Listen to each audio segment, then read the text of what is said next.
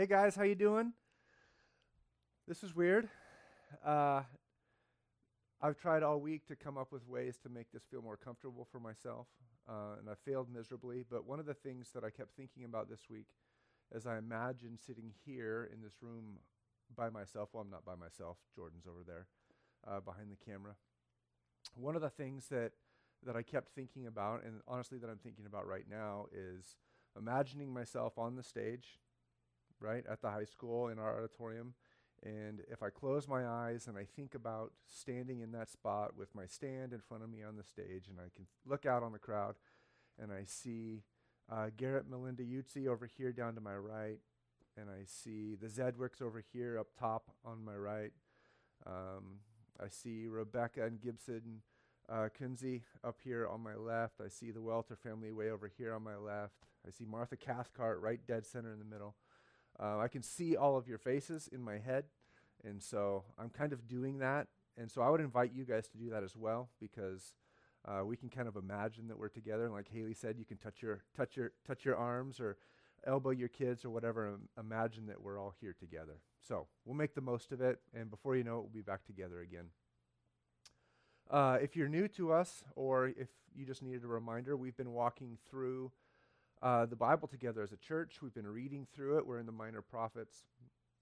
And as we teach through the Bible, we've been teaching along the themes as we read through together. And so the series that we're in right now is a series on the exile and what it means to live in exile, as we read about the nation of Israel being taken from their homeland, taken to another nation, taken to the nation of Babylon, or the empire of Babylon, and forced to live and forced to enter into another culture.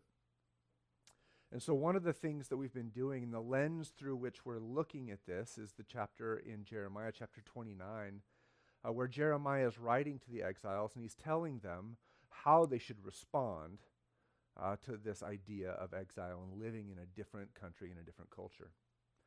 And so two of the ways that we tend to respond to culture as Christians, and we've talked about these before, these two words, sectarianism and syncretism. Sectarianism is removing yourself completely and standing apart from, and syncretism means to join, basically means to join into. And so typically speaking, those are the two ways in which we as Christians argue for one or the other.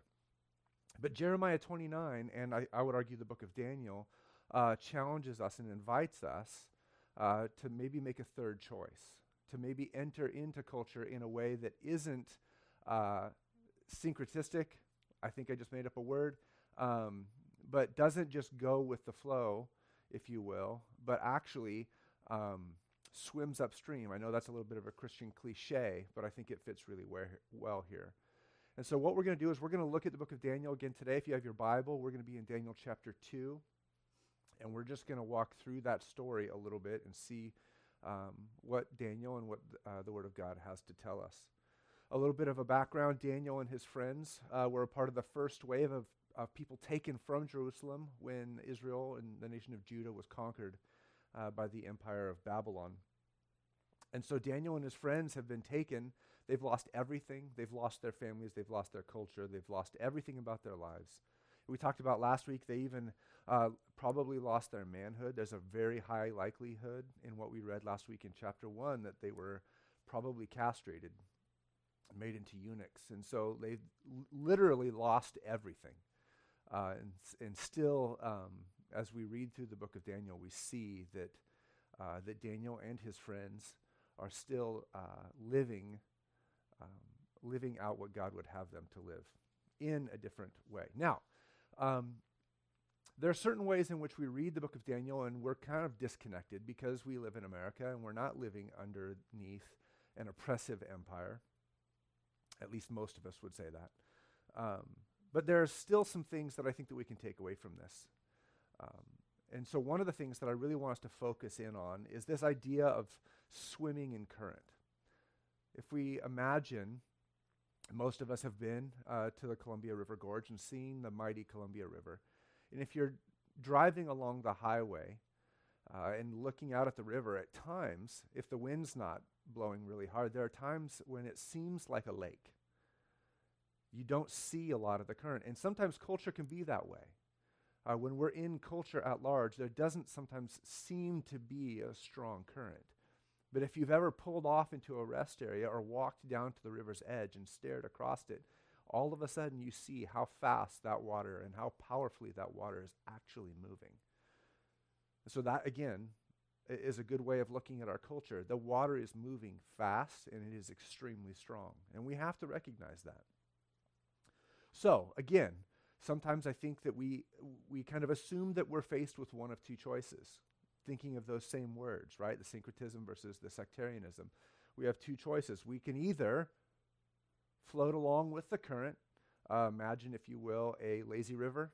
If you've ever been to a water park that has a lazy river, it's really easy to do. In fact, it's almost impossible to do anything other than get in your inner tube and float along. You always have those annoying kids that are splashing or trying to go the opposite direction. But for the most part, that's what everybody does. You just go with the current. So there's choice number one. Choice number two is to get out of the river. And so again, I think Jeremiah 29 and the book of Daniel is inviting us into a different way of interacting with culture. And that would be to stay in the water, but to swim upstream. Now, I think right away we have to understand, we have to recognize and acknowledge the fact that at times that seems impossible. And so as Christians, we have to find ways to fuel that effort, to fuel our faith, if we're really going to live a life that is following Jesus. Jesus himself told us all throughout his ministry, in his life here on earth, that is not an easy thing to do. He said it would be hard. And so that's a really good indicator for us. If we're claiming to be followers of Jesus, and yet our lives and in our interaction with culture, there's not much conflict or there's not much difficulty, maybe we're not following Jesus like we say we are. So, something to think about as we move forward. There's always a cost to following Jesus. Now, in that way, Daniel's very, very relevant to the life we live today. So, we have to ask ourselves, what fuels faithfulness? What fuels this idea of swimming upstream in the currents in which we live, which we work, in which we play, all of these things. So, we're going to look to Daniel for some of that motivation. And if you would join me, if you have your Bible with you, you can take it out and open to Daniel chapter 2. And we're going to read the first 13 verses, and then we'll talk about it a bit. And the scripture is going to be on the screen as well. Here we go, starting in verse 1. In the second year of the reign of Nebuchadnezzar, Nebuchadnezzar had dreams, and his spirit was troubled, and his sleep left him. Then the king commanded that the magicians, the enchanters, the sorcerers, and the Chaldeans be summoned to the king to tell the king his dreams. So they came in and stood before the king, and the king said to them, I had a dream, and my spirit was troubled to know the dream. Then the Chaldeans said to the king in Aramaic, O king, live forever. Tell your servants the dream, and we will show the interpretation. The king answered and said to the Chaldeans, The word from me is firm. If you do not make known to me the dream and its interpretation, you shall be torn limb from limb, and your house shall be laid in ruins. But if you show the dream and its interpretation, you shall receive from me gifts and rewards and great honor. Therefore show me the dream and its interpretation. They answered a second time and said, Let the king tell his servants the dream, and we will show its interpretation. The king answered and said, I know with certainty that you are trying to gain time, because you see that the word from me is firm. If you do not make the dream known to me, there is but one sentence for you. You have agreed to speak lying and corrupt words before me till the times change. Therefore tell me the dream, and I shall know you can show me its interpretation. And the Chaldeans answered the king and said, There is not a man on earth who can meet the king's demand. For no great and powerful king has asked such a thing of any magician or enchanter or Chaldean. The thing that the king asks is difficult, and no one can show it to the king except the gods, whose dwelling is not with flesh. Because of this, the king was very angry and very furious, and commanded that all the wise men of Babylon be destroyed. So the decree went out, and the wise men were about to be killed. And they sought Daniel and his companions to kill them.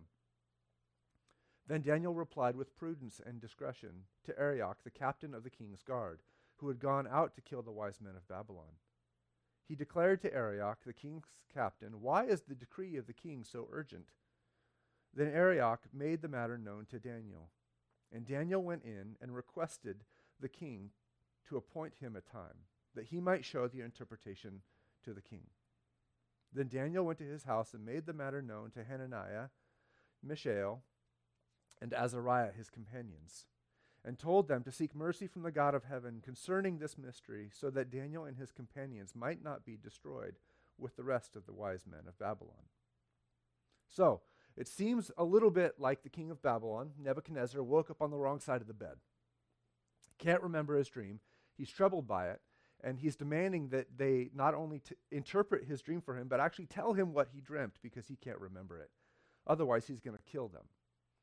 And so I want to quote from Tim Mackey right now, because as we move into Daniel's response to Nebuchadnezzar, there's something that for us to learn here. Tim Mackey said, "In the middle of a narrative, when a biblical character bursts into song, your radar should go up. It is being used by the author as a way to get your attention, and is going to capture the theme of what the story is about." So I want us to pay attention to what Daniel's going to say right now. Verse 19, "Then the mystery was revealed to Daniel in a vision of the night. Then Daniel blessed the God of heaven. Then Daniel answered and said, 'Blessed be the name of God forever and ever, to whom belong wisdom and might. He changes times and seasons. He removes kings and sets up kings. He gives wisdom to the wise and knowledge to those who have understanding. He reveals deep and hidden things. He knows what is in the darkness, and the light dwells with him. To you, O God of my fathers, I give thanks and praise, for you have given me wisdom and might, and now have made known to me what we asked of you. For you have made known to us the king's matter." So Daniel praises God because God revealed to him what the king dreamt, and the interpretation, we will assume moving forward, was given to him as well. But we have to look at, again, that song that Daniel just sang. He's recognizing something about God and praising God for something that is extremely important for us moving forward. Daniel was given peace, right? His life's been threatened.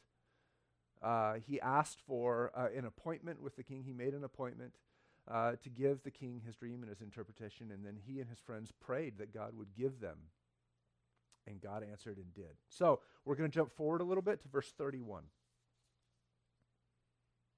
Daniel said, "You saw, O king, and behold, a great image. This image, mighty and of exceeding brightness, stood before you, and its appearance was frightening. The head of this image was of fine gold, its chest and arms of silver, its middle and thighs of bronze, its legs of iron, its feet partly of iron and partly of clay. As you looked, a stone was cut out by no human hand, and it struck the image on its feet of iron and clay, and broke them in pieces.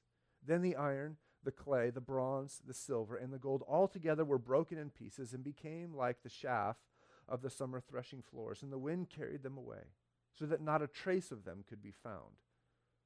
But the stone that struck the image became a great mountain and filled the whole earth. This was the dream. Now we will tell the king its interpretation.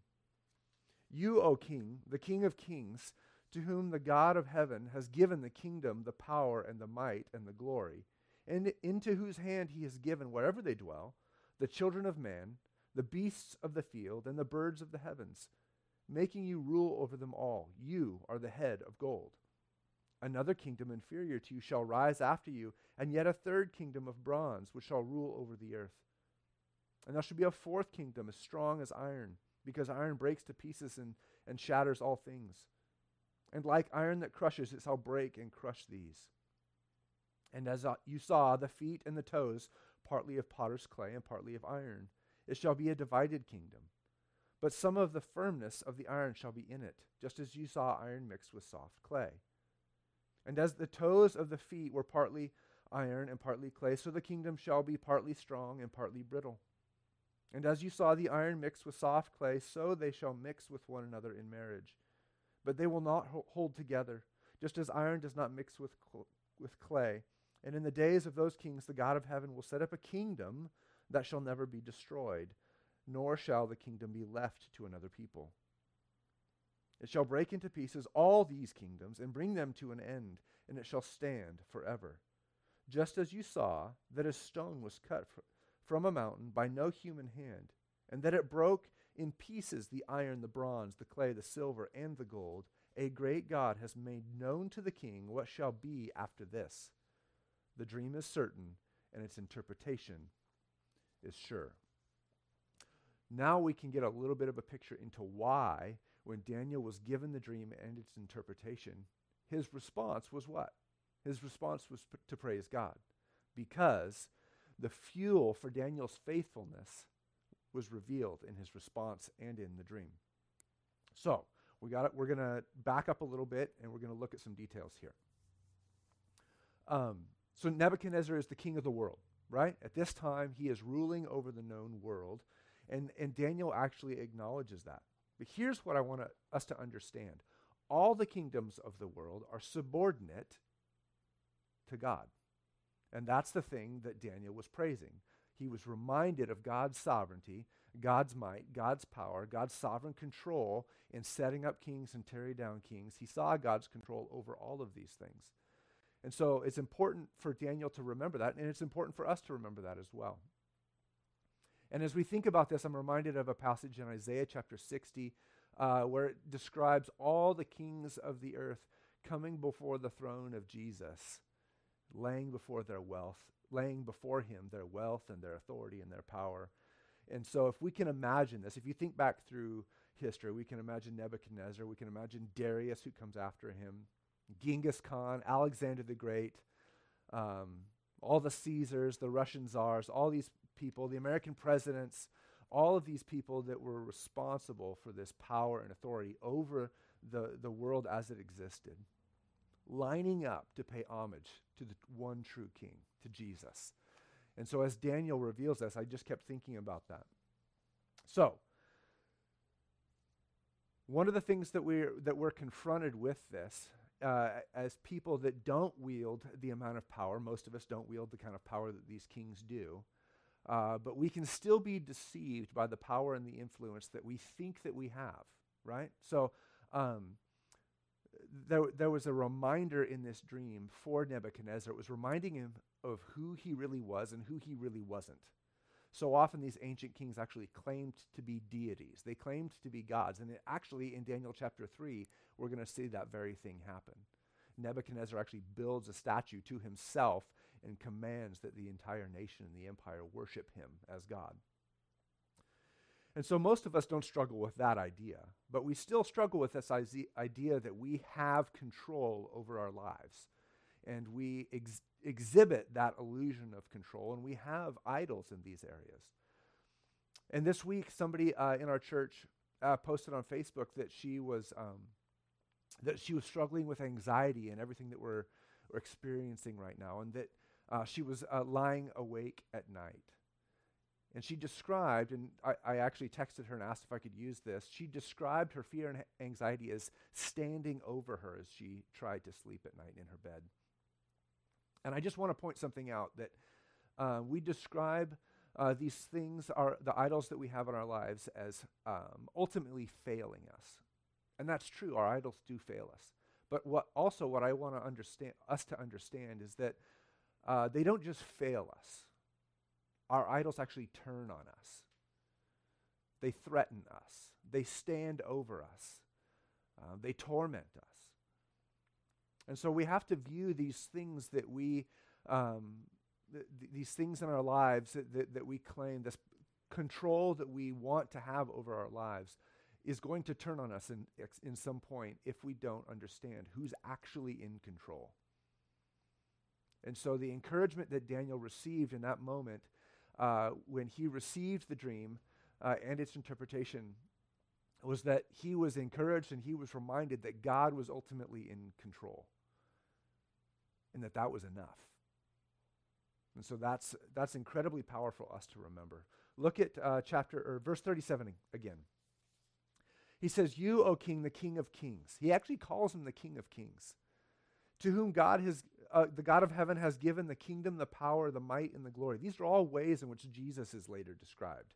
That's really interesting, that Daniel's actually willing to give Nebuchadnezzar that, but he also understands that those things were all given to him by God. And into whose hand he has given, God has given, wherever they dwell, the children of man, the beasts of the field, the birds of the heavens, and making you rule over them all. You are the head of gold. Now, this is really interesting. The second part of that passage there in verse 38, when he says that you're ruling over the men, but you're also ruling over the beasts of the field, the birds of the heaven, and that he's ruling over them all. We've seen this type of language before. If we go all the way back to the beginning, where we started our reading in Genesis chapter 1, in verses 27 and 28, when God creates mankind, what does he say to them? He says, so God created mankind in his own image. In the image of God, he created them. Male and female, he created them. God blessed them and said to them, be fruitful and increase in number. Fill the earth and subdue it. Rule over the fish of the sea and the birds of the sky and over every living creature that moves on the ground. Now, I didn't go to seminary. I didn't learn Hebrew and Greek. But because of the gift of technology, I have the ability to look those things up. The word used there, the term image that's used there in Genesis chapter 1, is the same word that's used here in Daniel chapter 2 to describe the image that Nebuchadnezzar represents. That's really interesting for us to see, right? There's a way in which we as humans are images of God. We were created that way. We are images. It's not just a role that we play. It's who we were created to be. We were created to rule over and have authority over the created world that God has given to us. We don't always rule over it in a way that Nebuchadnezzar does or the way kings do, but we represent God's authority over the created world. Now, this idea was probably more intuitive back in the day when we were farmers and we were struggling to exert our dominion over those rocks in the field that were making it hard to plow, or that ox that wouldn't pull the plow the way we wanted him to pull it, and we were exhibiting our authority over the world in that way. In a lot of ways now, we don't like the term authority or rule. We prefer terms like manage. And we get really annoyed when managers act like rulers and ultimate authorities. But we see, if we look around us, we see this idea. We have a unique creative capacity in our world, and it was given to us by God to make this world a better place, to develop it.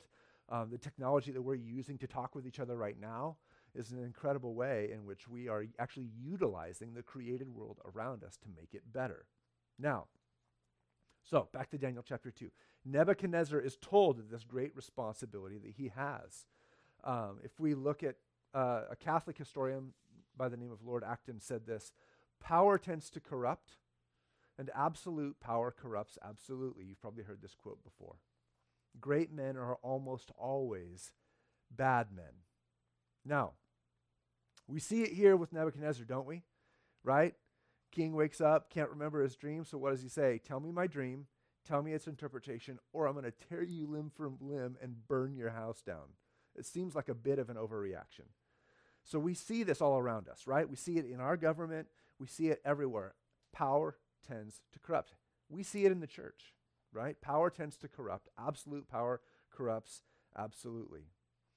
So Nebuchadnezzar is reminded of the responsibility he has. He's also reminded that he's not the ultimate authority. He's reminded that he was given this authority, and this authority can be taken away. And ultimately, it will be taken away, and that his authority, his kingdom, will not last forever. In fact, it's going to be blown away like dust, and it won't even be remembered. That's the ultimate outcome of his rule and his power and his empire. So the encouraging part of this for Daniel is that he knows who's in control. He's living in a foreign country. He's been ripped out of his country, ripped away from his family, living in a foreign land. And he's reminded that this is not going to last forever. He's given the fuel, if you will, to swim upstream. He's given the fuel to, as we read in Jeremiah 29, that Jeremiah tells the exiles to build houses, to join in marriage, and to have children, and to seek the good of the city. And we've talked for the last couple weeks about how astounding of a thing that would be for him to tell them to do. Seek the good of the city. Seek the good of the people that ripped you away from your families, that conquered you, killed your loved ones, and hauled you off into exile. Seek their good. Pray for them, because in that way you will receive prosperity. And so Daniel's encouraged that all of this, while he's operating in that way and walking in that manner, this is not going to last forever, that God is going to move. And again, if we take that idea and put it onto ourselves in the culture that we're in and in the situation that we're in right now, we can draw fuel to live counterculturally. We can draw fuel from that promise that it will not remain like this forever. God is moving. God is with us. We can draw fuel from that. We can enter into this culture in a way that rejects the selfishness of hoarding toilet paper, and we can seek to give where other people are taking, right? We can sow love and generosity where other people and the world around us is living in panic and fear. We don't need to act flippantly, right? We can see those two areas. We can go with the flow. We can run to Costco and stand in line for hours, or we can sit in our homes and say it's really not that big a deal. Like, why is everybody freaking out? We can reject what culture is doing, or we can join with culture, or we can remain in the flow, but while swimming upstream, saying, we're not going to react in fear. We're going to react in love. We are going to enter into the situation. We're not going to remove ourselves from it. We're not going to deny that it exists. We're going to enter into it, but we're going to do so in a way that speaks to a higher authority. That our security, that our hope is not in whether or not we get sick, but we're going to love others. We're going to love others by staying away from them. That's, I think, probably one of the most unique things about this situation in our history as humankind, is that the way that we are loving others in this moment is to stay away from them. And that's something that's difficult for us, specifically as Christians, because we're commanded together to gather. It's one of our main rhythms in life is to gather and to be together. And so it just looks a little bit different. So I would invite you guys to think about Daniel chapter 2, to think about Jeremiah 29 as you live each day in this isolation, to figure out ways that we can love one another, that we can enter into one another's lives, that we can communicate that we are not going the way of fear, we are not walking the way of flippancy, we are walking in the way of love. So, almost done. What's the rock? Right? So we have this image in Nebuchadnezzar's dream, and then there's a rock that says it's not cut by human hands. That's a key for us, right? Not cut by human hands. So we just see this rock that's destroying all the nations of the world. And then it itself breaks into pieces and becomes a huge mountain. Now, the book of Daniel was actually really important to Jesus. When Jesus was on earth, he actually talked about Daniel and quoted Daniel quite a bit. And I want us to understand how Jesus himself sees this vision.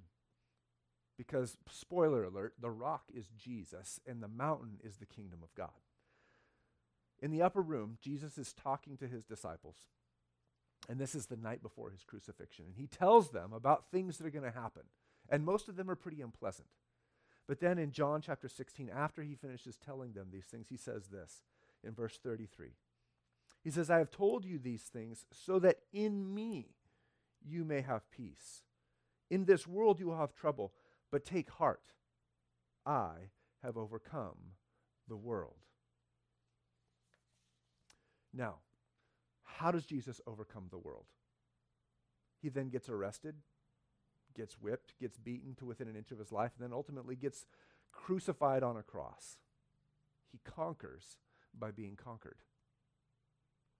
He destroys by letting himself be destroyed. The royal robe, the crown of thorns, a scepter was given to him. He was lifted up and exalted on a cross. He conquers by being conquered. He smashes by letting himself be smashed. And so again, this is directly applicable to us, not just in our culture, but in the situation that we're in right now. There are ways in which we can sacrifice for the good of others. There are ways that we can love and enter into the culture in such a way that will challenge that culture and actually destroy the lies of that culture and communicate something greater. Colossians chapter 2, starting in verse 13, says this.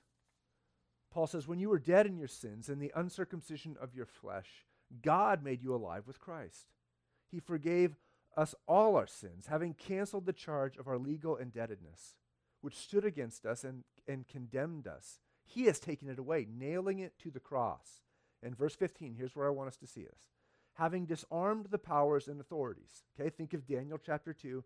Think of the rock not cut by human hands, smashing all the empires and the rulers and the kingdoms of the earth. He has disarmed the powers and the authorities. He made them a public spectacle, triumphing over them by the cross. Never do we see it more clear that Jesus is the rock. Jesus has destroyed the power of the kingdoms of this world. It's the ultimate reminder to us of who's in control. The ultimate reminder to us and all the promises of God, that he will never leave us nor forsake us, that he is here, that he created this world, that he holds this world in the palm of his hands, and each one of us as well. That there is nothing that this world can take away from this that we will not gain back tenfold, because we belong to a greater kingdom and we serve a greater king. So, the challenge for us as we walk through this series on the exiles is we have to ask ourselves the question, two questions. Do we believe him? Right? A couple of weeks ago, I used an illustration that we announced to our kids that we were going to go to Disneyland on spring break. It's funny thinking about that now. We were supposed to leave tomorrow morning. Anyhow, we told our kids, we booked this trip to spring break or to Disneyland for spring break, and I shared how my daughter had made these rings of paper that counted down the days until we left. And every day she would cut a ring of paper. And while she was in school and all the drudgery of school, she was looking forward to something greater. She believed the promise that her dad made her. Now, I'm not God. And because of powers greater than me, that promise was, I wasn't able to keep it. We're not going to Disneyland. That's not my fault. I'm just going to say this. We have video documentation. It's not my fault. Disneyland closed. But God is in control. And God has the power to keep his promises. And he has promised us that he will keep his promises. And so the challenge for us is to believe him at his word. Do we believe that he has the power to keep his promises and that he will keep his promises? If we do, then passages like this are fuel for our faithfulness as we, in a sense, attempt to swim upstream, as we attempt to walk a different path, as we attempt to follow Jesus in his way rather than following the culture in its way. So my challenge for us today is to quite simply do that. That we would look to his word, that we would find encouragement in one another in all the ways that we actually can right now. Not just to get through this situation, but to communicate to the world around us that there is something better. The world around us is desperate for hope. Desperate for hope. I mean, think about the fact that most of the people in America have probably never missed a meal. And the fear that is gripping us right now is intense. It's really profound. And we have the power as followers of Jesus, as those that serve the ultimate King, to communicate something better to them. And so my invitation to you is to join into that. Don't separate yourselves from it. Join into it and walk in the way that Jesus would have us walk. Let's pray. Father, we love you. And God, as we look at your word, as we continue to walk through it together as a body, Lord, we praise you. That you indeed are the King over all kings. that you do give wisdom and understanding, that you rule over sickness and health. There is nothing that is taking place in this world that is not under your control. So, Father, we pray for two things: that you would be with those that are suffering, and that you would reveal your kind heart to them. And Father, we ask that you would strengthen us to walk in your way, to follow your current, and that the reminders we see in your word would strengthen us to do so. We love you, Jesus. Amen.